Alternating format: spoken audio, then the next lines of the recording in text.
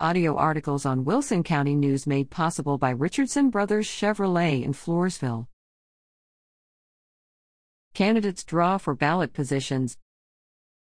Floresville City Councilman Gloria Martinez, R., passes a pen to Terry Rolland March 10, after both candidates for Place 2 on the council drew for their position on the city's May 7 election ballot.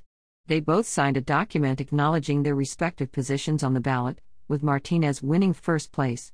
In another drawing, Mayor Sissy Gonzalez Dipple won first position on the ballot. She is being challenged for her office by former City Councilman Juan Ortiz.